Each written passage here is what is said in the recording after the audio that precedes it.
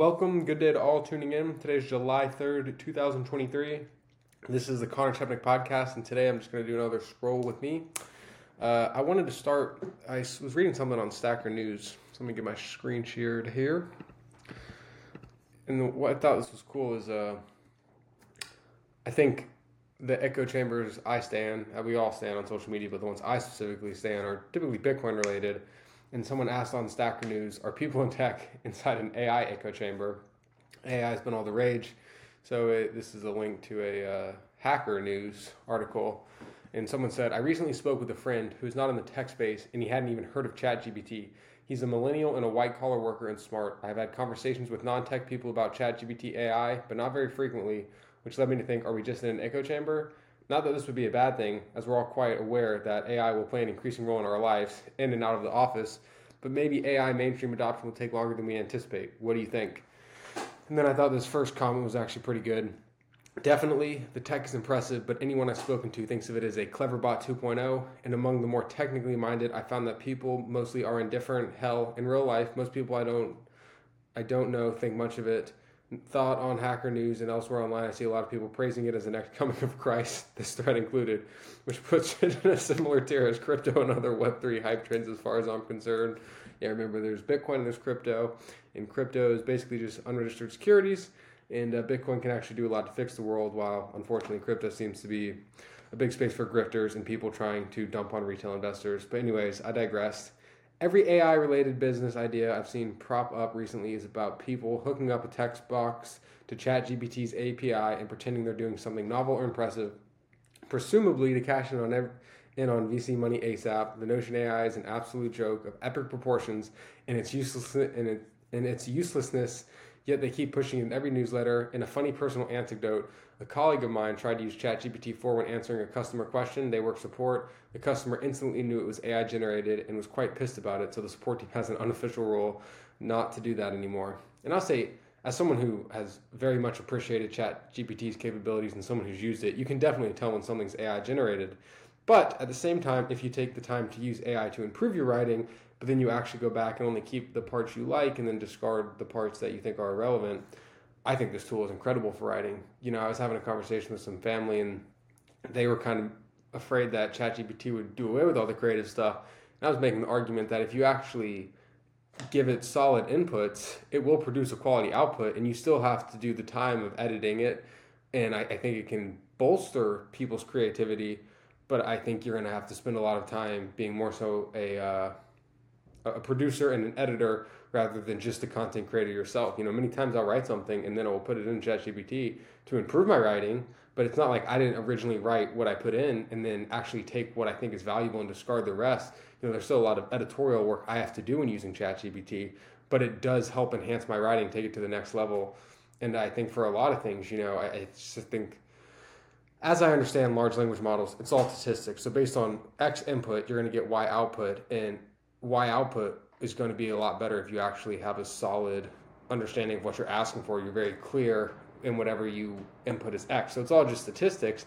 And I think if we start training large language models on very specific data, so, you know, if I made a chat GPT that was focused on Bitcoin specific stuff, and I only fed it Bitcoin related data, you know, if I just fed it all of Bitcoin Magazine's articles or BitcoinNews.com articles or any quality media site that has a ton of articles on Bitcoin, I think it would output some really good questions. And, you know, if anyone had, you know, they had heard FUD about Bitcoin and they want to understand why that FUD is just not correct, well, they could then go to that large language model and ask it something. And I think if you just scrape the web for as much data as you possibly can get and put it in something, well, you're going to get mediocre results. But anyways, it's interesting to think about. I do think AI is going to revolutionize a lot of things, but I think it'll be similar to the internet. Maybe it'll be faster, but it'll be similar to the internet bubble in the sense that, you know, there'll be all this hype, and then a few companies will actually come out of this and change the world for the better. And as we see today, Google, Microsoft, Apple, plenty others have done incredibly well. And if you are an equity holder in any of these companies, you've done incredibly well. But Pets.com and a whole list of other companies are just out of business today because they, you know, were a big part of the hype of the dot-com bubble, and then they just didn't succeed. But I digress. Let's get on with the scroll thing. I'm going to go to Nostr first today. Maybe I'll spend some time on Stacker News too, because Stacker News is great. But let's go to Primal first. Let's see. Anything good? It's the guy who created the Damas app. Even if virtually anything can be art, there are levels of quality. Thomas Hooving. Yes, that's facts. What else we got today? Ooh, a video of a woodpecker. Interesting. Not really. Privacy is the ability to selectively reveal yourself to the world. Yep, well said indeed. There is no one on the planet that does not understand the value of AI, so we need a mechanism to fund it at scale. That is why Lightning and AI are a match made in heaven. Obi at Fetty. Yeah, I do think AI and Lightning are going to be super powerful because I think when you can send someone value, little units of a Bitcoin, fractions of a pennies, to then use that compute to use that large language model resource, I think it'll help people building legitimate AI tools that actually provide value, an easier way to monetize. And I think as an end user, I'd have no problem streaming someone's stats if they're going to give me a tool that's going to enhance my writing, that's going to enhance my ability to code, that's going to do all those things. So yeah, I think integrating Lightning and AI would be very important. Twitter recently did a thing where they set rate limits on how many tweets you could view. There's a super interesting video. You know what? I actually want to play that video because I just thought it was so relevant, and that's what I want to talk about for the rest of this. I'm going to play that video, and then I'll give my commentary on it. Let me see. Yeah, here it is. I responded to it. You can see an image of a boot stepping on DARPA.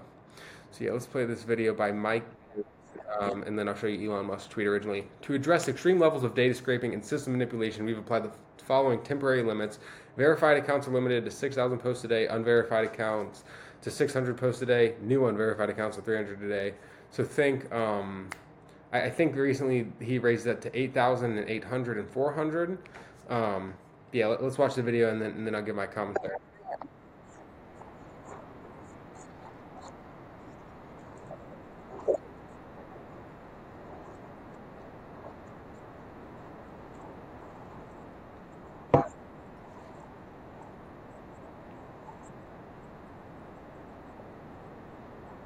Speed it up.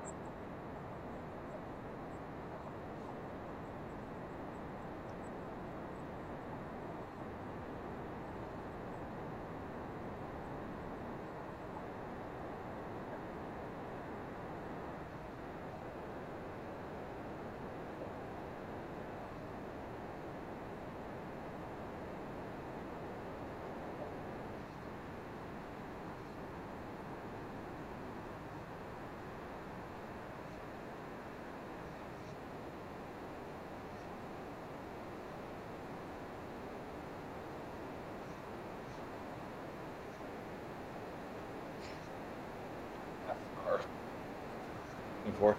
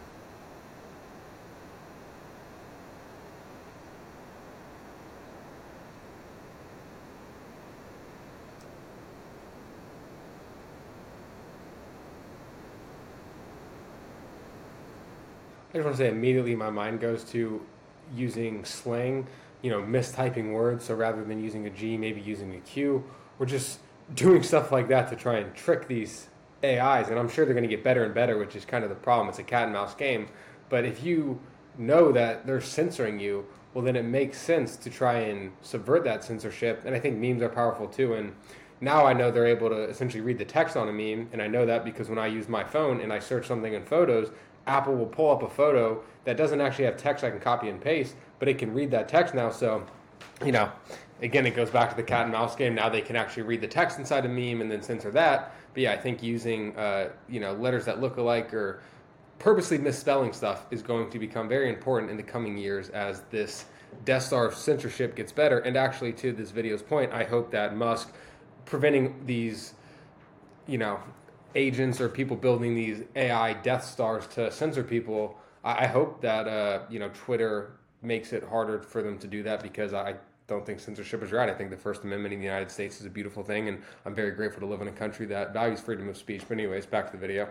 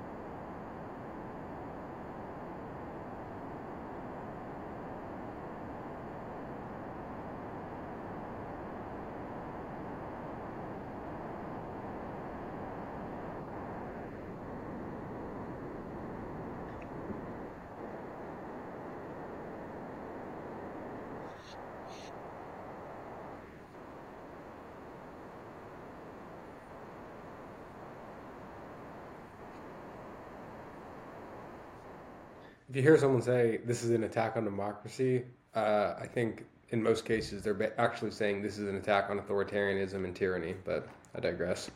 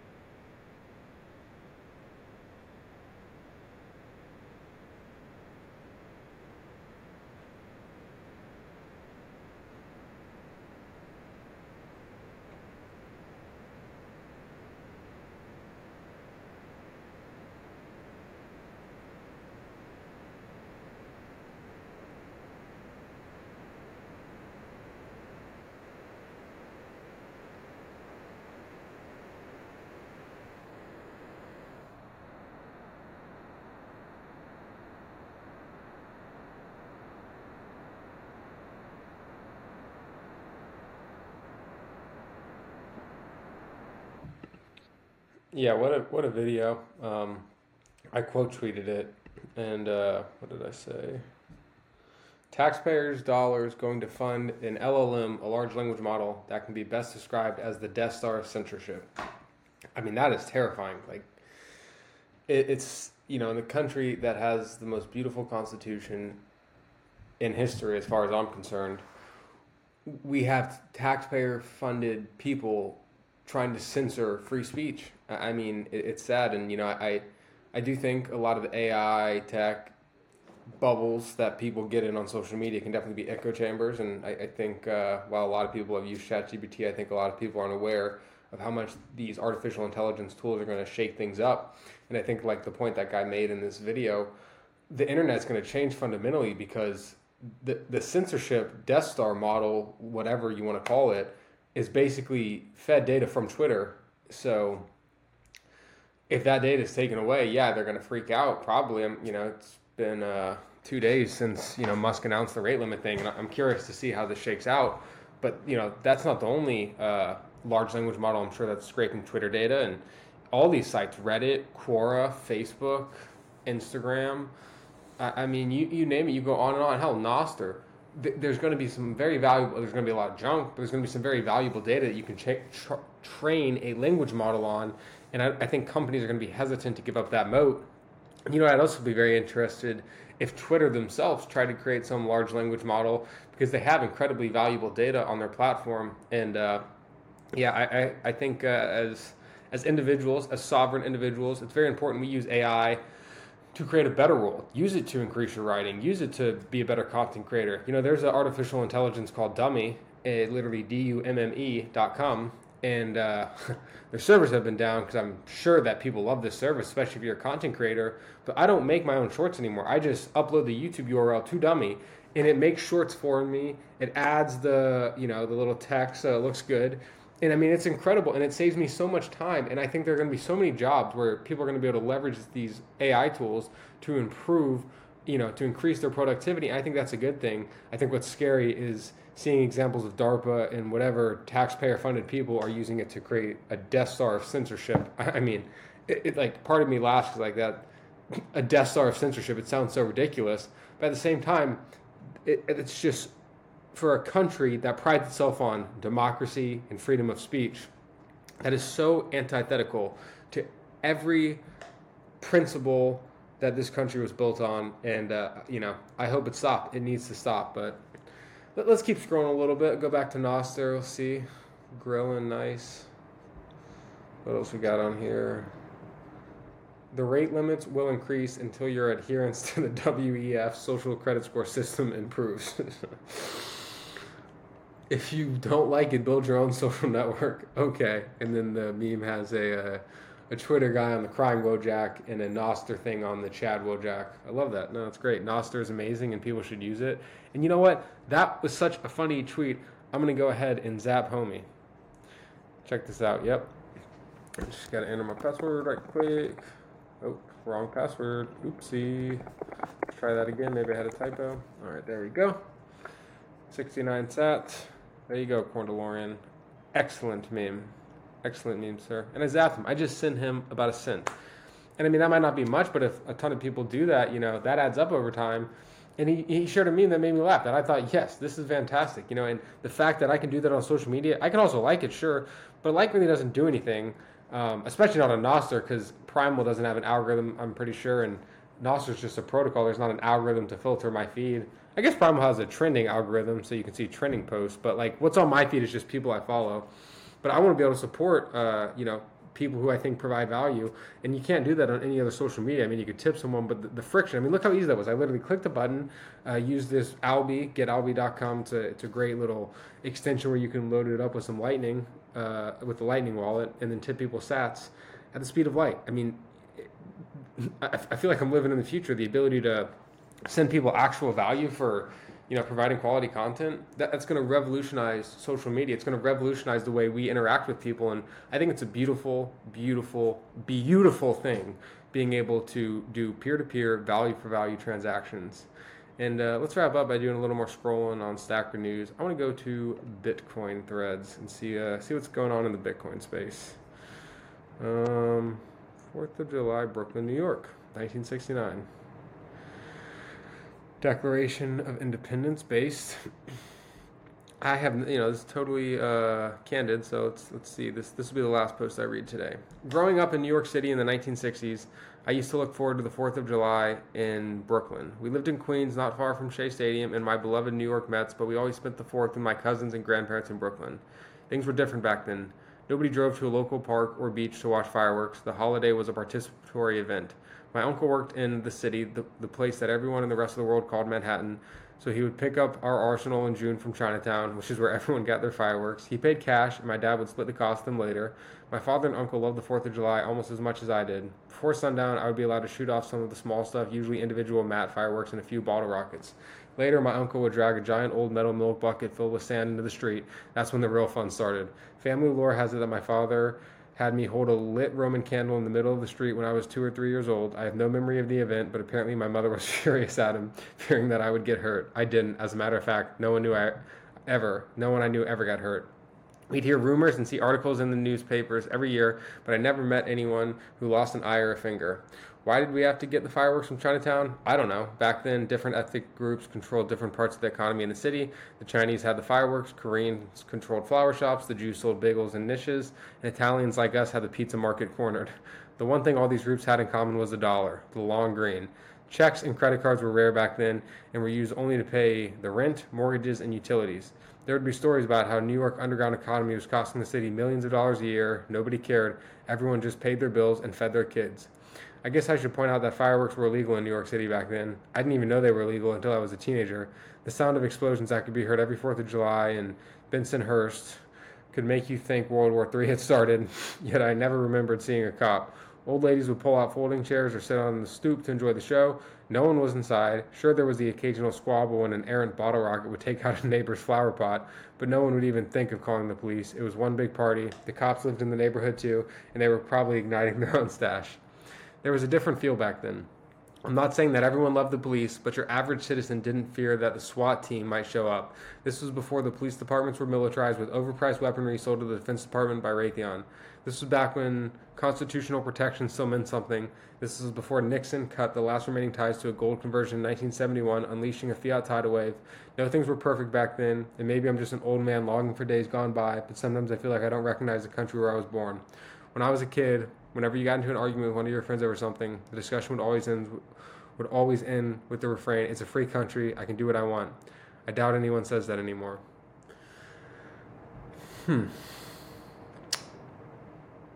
That was an interesting read, and it is kind of sad that we now live in a world where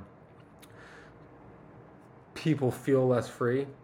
But at the same time, I'm so hopeful for the future. I think that was a beautiful post about, the freedom of America and people turning a blind eye and just going about their life and, going about their business. And I'm going to zap them 100 sats because I thought it was a well-written post. And I'm going to post, I understand where you are coming from. My mother would always talk about how she grew up in Key Largo and would set off smoke bombs in the local security guard's tower. Nowadays, some idiot kid would probably film it, put it on their Snapchat story, and the cops would show up later at that kid's house because they were able to obtain the Snapchat footage. Yes, America has its challenges, but I'm so grateful for Bitcoin and Nostr and Sacra News.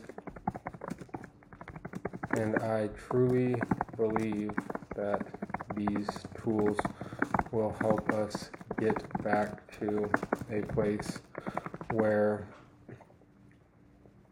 people are expressing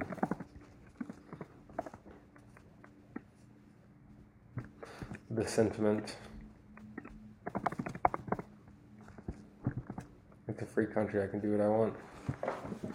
Reply. So yeah, thank you guys for watching. I enjoy doing these scrolls. I encourage people to use Sacra News. Go ahead, use Nostr. I still like Twitter. I still like legacy social media accounts. But I think these new and upcoming platforms where I can just do value for value. I could send sats to people who provide value, And yeah, I mean, I might have sent, 169 sats on this call. It's like, 3-4 cents? That's nothing. But again, if enough people do that, think as a content creator, if you have a YouTube channel with 100,000 views and each of those people sends you 1,000 Satoshis, which is like 50 cents. Well, 100,000 times 1,000, I believe, is that a full Bitcoin? I'm going to check this math because I could be totally off on that. 100,000 times 1,000 equals 3. Yeah, that's a full Bitcoin. So, don't scoff at value for value. It's going to change the world even more so than AI, I believe. Yeah, thank you guys for watching. This has been a pleasure, and I hope every one of you has a fantastic day. Stay safe. You are loved, Anon.